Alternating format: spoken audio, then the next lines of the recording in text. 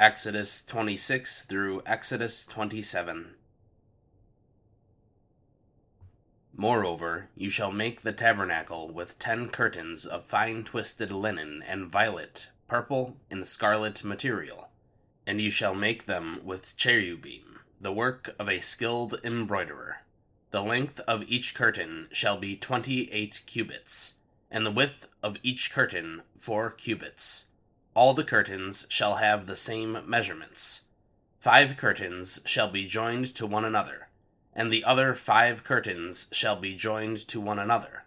You shall make loops of violet on the edge of the outermost curtain in the first set, and likewise you shall make them on the edge of the curtain that is outermost in the second set. You shall make 50 loops in the one curtain, and you shall make 50 loops on the edge of the curtain that is in the second set. The loops shall be opposite each other. You shall also make 50 clasps of gold, and join the curtains to one another with the clasps so that the tabernacle will be a unit. Then you shall make curtains of goat's hair as a tent over the tabernacle. You shall make 11 curtains in all.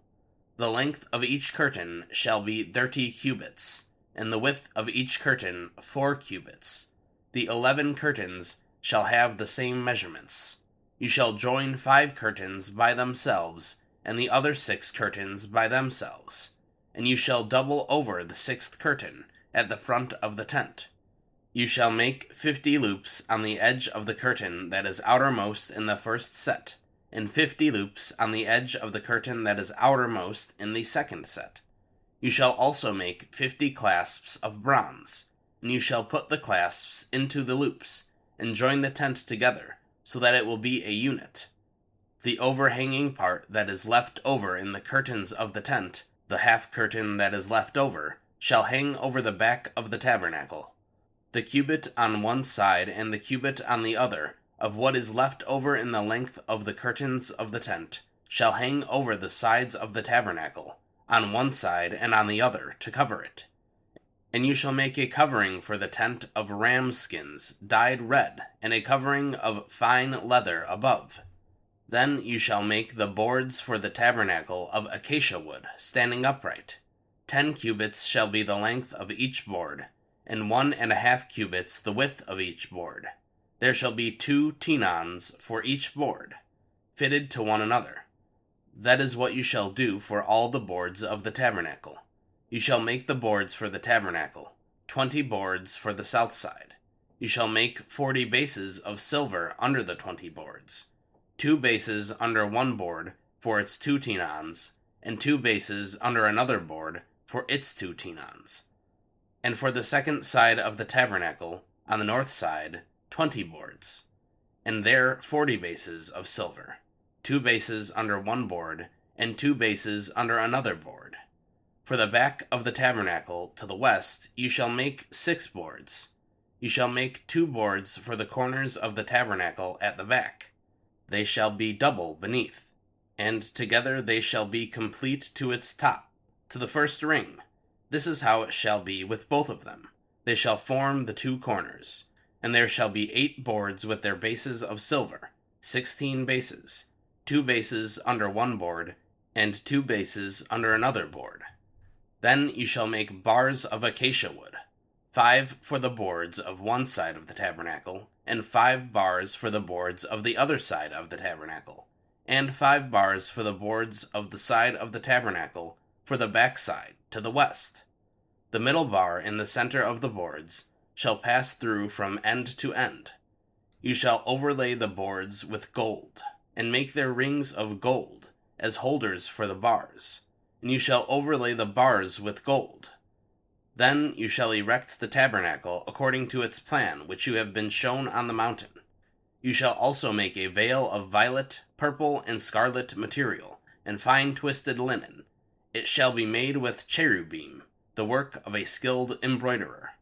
Then you shall hang it on 4 pillars of acacia overlaid with gold, their hooks also of gold, on 4 bases of silver. You shall hang up the veil under the clasps, and bring in the ark of the testimony there within the veil, and the veil shall serve as a partition for you between the holy place and the most holy place. You shall put the atoning cover on the ark of the testimony in the most holy place, and you shall set the table outside the veil, and the lampstand opposite the table on the side of the tabernacle toward the south, and you shall put the table on the north side. You shall also make a curtain for the doorway of the tent of violet, purple, and scarlet material, and fine twisted linen, the work of a weaver. And you shall make 5 pillars of acacia for the curtain, and overlay them with gold, their hooks also of gold, and you shall cast 5 bases of bronze for them. Now you shall make the altar of acacia wood, 5 cubits long, and 5 cubits wide. The altar shall be square, and its height shall be 3 cubits. You shall make its horns on 4 corners. Its horns shall be of one piece with it, and you shall overlay it with bronze. And you shall make its pails for removing its ashes, and its shovels, its basins, its forks, and its fire pans. You shall make all its utensils of bronze. You shall also make for it a grating, a netting of bronze, and on the netting you shall make 4 bronze rings at its 4 corners, and you shall put it under the ledge of the altar, so that the netting will reach halfway up the altar. You shall also make carrying poles for the altar, poles of acacia wood, and overlay them with bronze. Its poles shall be inserted into the rings, so that the poles will be on the 2 sides of the altar when it is carried. You shall make it hollow with planks. As it was shown to you on the mountain, so they shall make it. Now you shall make the courtyard of the tabernacle. On the south side there shall be hangings for the courtyard of fine twisted linen, 100 cubits long for one side, and its pillars shall be 20, with their 20 bases of bronze. The hooks of the pillars and their bands shall be of silver. Likewise for the north side in length there shall be hangings 100 cubits long, and its 20 pillars with their 20 bases of bronze. The hooks of the pillars and their bands shall be of silver.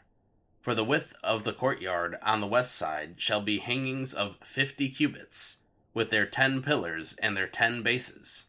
The width of the courtyard on the east side shall be 50 cubits. The hangings for the one side of the gate shall be 15 cubits, with their 3 pillars and their 3 bases. And for the other side there shall be hangings of 15 cubits, with their 3 pillars and their 3 bases. And for the gate of the courtyard there shall be a curtain of 20 cubits, of violet, purple, and scarlet material, and fine twisted linen, the work of a weaver, with their 4 pillars and their 4 bases. All the pillars around the courtyard shall be joined together with silver, with their hooks of silver and their bases of bronze. The length of the courtyard shall be 100 cubits, and the width 50 throughout, and the height 5 cubits of fine twisted linen, and their bases of bronze. All the utensils of the tabernacle used in all its services, and all its pegs, and all the pegs of the courtyard shall be bronze. And you shall command the sons of Israel that they bring you clear oil of beaten olives for the light, to make a lamp burn continually. In the tent of meeting, outside the veil which is before the testimony, Aaron and his sons shall keep it in order from evening to morning before the Lord. It shall be a permanent statute throughout their generations for the sons of Israel. Mark 10. Setting out from there, Jesus went to the region of Judea and beyond the Jordan. Crowds gathered to him again, and as he was accustomed, he once more began to teach them. And some Pharisees came up to Jesus, testing him, and began questioning him whether it was lawful for a man to divorce his wife. And he answered and said to them, "What did Moses command you?" They said, "Moses permitted a man to write a certificate of divorce and send his wife away." But Jesus said to them, "Because of your hardness of heart, he wrote you this commandment. But from the beginning of creation, God created them male and female. For this reason, a man shall leave his father and mother, and the two shall become one flesh. So they are no longer two, but one flesh. Therefore, what God has joined together, no person is to separate." And in the house the disciples again began questioning him about this. And he said to them, "Whoever divorces his wife and marries another woman commits adultery against her. And if she herself divorces her husband and marries another man, she is committing adultery." And they were bringing children to him, so that he would touch them. But the disciples rebuked them.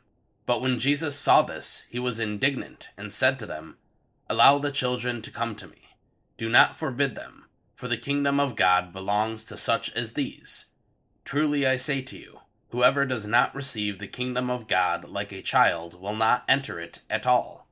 And he took them in his arms and began blessing them, laying his hands on them. As he was setting out on a journey, a man ran up to him and knelt before him, and asked him, "Good teacher, what shall I do so that I may inherit eternal life?" But Jesus said to him, "Why do you call me good? No one is good except God alone. You know the commandments. Do not murder. Do not commit adultery. Do not steal. Do not give false testimony. Do not defraud. Honor your father and mother." And he said to him, "Teacher, I have kept all these things from my youth." Looking at him, Jesus showed love to him, and said to him, "One thing you lack. Go and sell all you possess, and give to the poor, and you will have treasure in heaven. And come, follow me." But he was deeply dismayed by these words, and he went away grieving, for he was one who owned much property. And Jesus, looking around, said to his disciples, "How hard it will be for those who are wealthy to enter the kingdom of God." And the disciples were amazed at his words. But Jesus responded again, and said to them, "Children, how hard is it to enter the kingdom of God? It is easier for a camel to go through the eye of a needle than for a rich person to enter the kingdom of God." And they were even more astonished, and said to him, "Then who can be saved?" Looking at them, Jesus said, "With people it is impossible, but not with God, for all things are possible with God." Peter began to say to him, "Behold, we have left everything and followed you." Jesus said, "Truly I say to you, there is no one who has left house, or brothers, or sisters, or mother, or father, or children, or farms, for my sake, and for the gospel's sake, but that he will receive 100 times as much now in the present age, houses, and brothers, and sisters, and mothers, and children, and farms, along with persecutions, and in the age to come, eternal life. But many who are first will be last, and the last first." Now, when they were on the road going up to Jerusalem, and Jesus was walking on ahead of them, and they were amazed, and those who followed were fearful. And again he took the 12 aside, and began to tell them what was going to happen to him, saying, "Behold, we are going up to Jerusalem, and the Son of Man will be handed over to the chief priests and the scribes, and they will condemn him to death, and will hand him over to the Gentiles, and they will mock him, and spit on him, and flog him, and kill him, and 3 days later he will rise from the dead." James and John, the 2 sons of Zebedee, came up to Jesus, saying to him, "Teacher, we want you to do for us whatever we ask of you." And he said to them, "What do you want me to do for you?" They said to him, "Grant that we might sit one on your right and one on your left in your glory." But Jesus said to them, "You do not know what you are asking. Are you able to drink the cup that I drink, or to be baptized with the baptism with which I am baptized?" They said to him, "We are able." And Jesus said to them, "The cup that I drink you shall drink, and you shall be baptized with the baptism with which I am baptized. But to sit on my right or on my left is not mine to give, but it is for those for whom it has been prepared." Hearing this, the 10 other began to feel indignant with James and John. Calling them to himself, Jesus said to them, "You know that those who are recognized as rulers of the Gentiles domineer over them, and their people in the high position exercise authority over them.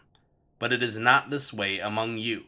Rather, whoever wants to become prominent among you shall be your servant, and whoever wants to be the first among you shall be slave of all. For even the Son of Man did not come to be served, but to serve, and to give his life as a ransom for many." Then they came to Jericho. And later, as he was leaving Jericho with his disciples and a large crowd, a beggar who was blind named Bartimaeus, the son of Timaeus, was sitting by the road. And when he heard that it was Jesus the Nazarene, he began to cry out and say, "Jesus, Son of David, have mercy on me." Many were sternly telling him to be quiet, but he kept crying out all the more, "Son of David, have mercy on me." And Jesus stopped and said, "Call him here." So they called the man who was blind, saying to him, "Take courage, stand up, he is calling for you." And throwing off his cloak, he jumped up and came to Jesus. And replying to him, Jesus said, "What do you want me to do for you?" And the man who was blind said to him, "Rabboni, I want to regain my sight." And Jesus said to him, "Go, your faith has made you well." And immediately he regained his sight and began following him on the road. Romans 3. Then what advantage does the Jew have? Or what is the benefit of circumcision? Great in every respect. First, that they were entrusted with the actual words of God. What then? If some did not believe, their unbelief will not nullify the faithfulness of God, will it? Far from it. Rather, God must prove to be true, though every person be found a liar, as it is written, so that you are justified in your words, and prevail when you are judged.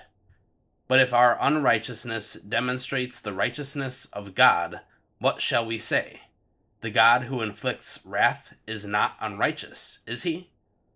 I am speaking from a human viewpoint. Far from it. For otherwise, how will God judge the world? But if through my lie the truth of God abounded to his glory, why am I also still being judged as a sinner? And why not say, just as we are slanderously reported, and as some claim that we say, let's do evil that good may come of it. Their condemnation is deserved. What then? Are we better than they? Not at all. For we have already charged that both Jews and Greeks are all under sin. As it is written, there is no righteous person, not even one. There is no one who understands. There is no one who seeks out God. They have all turned aside. Together they have all become corrupt. There is no one who does good. There is not even one. Their throat is an open grave. With their tongues they keep deceiving. The venom of asps is under their lips. Their mouth is full of cursing and bitterness. Their feet are swift to shed blood. Destruction and misery are in their paths, and they have not known the way of peace. There is no fear of God before their eyes. Now we know that whatever the law says, it speaks to those who are under the law, so that every mouth may be closed, and all the world may become accountable to God. Because by the works of the law, none of mankind will be justified in his sight. For through the law comes knowledge of sin. But now, apart from the law, the righteousness of God has been revealed, being witnessed by the law and the prophets. But it is the righteousness of God through faith in Jesus Christ, for all those who believe. For there is no distinction. For all have sinned, and all fall short of the glory of God, being justified as a gift by his grace through the redemption which is in Christ Jesus, whom God displayed publicly as a propitiation in his blood through faith. This was to demonstrate his righteousness, because in God's merciful restraint he let the sins previously committed go unpunished, for the demonstration, that is, of his righteousness at the present time, so that he would be just and the justifier of the one who has faith in Jesus. Where then is boasting? It has been excluded. By what kind of law? Of works? No, but by a law of faith. For we maintain that a person is justified by faith apart from works of the law. Or is God the God of Jews only? Is he not the God of the Gentiles also? Yes, of Gentiles also, since indeed God who will justify the circumcised by faith and the uncircumcised through faith is one. Do we then nullify the law through faith? Far from it. On the contrary, we establish the law. Proverbs 14:10-18. The heart knows its own bitterness, and a stranger does not share its joy. The house of the wicked will be destroyed, but the tent of the upright will flourish. There is a way which seems right to a person, but its end is the way of death. Even in laughter the heart may be in pain, and the end of joy may be grief. One with a wayward heart will have his fill of his own ways, but a good person will be satisfied with his. The naive believes everything, but the sensible person considers his steps. A wise person is cautious, and turns away from evil, but a fool is arrogant and careless. A quick-tempered person acts foolishly, and a person of evil devices is hated. The naive inherit foolishness, but the sensible are crowned with knowledge. Psalm 31, 1-8. In you, Lord, I have taken refuge. Let me never be put to shame. In your righteousness, rescue me. Incline your ear to me. Rescue me quickly. Be a rock of strength for me, a stronghold to save me. For you are my rock and my fortress. For the sake of your name, you will lead me and guide me. You will pull me out of the net which they have secretly laid for me. For you are my strength. Into your hand I entrust my spirit. You have redeemed me, Lord, God of truth. I hate those who devote themselves to worthless idols, but I trust in the Lord. I will rejoice and be glad in your faithfulness, because you have seen my misery. You have known the troubles of my soul, and you have not handed me over to the enemy. You have set my feet in a large place.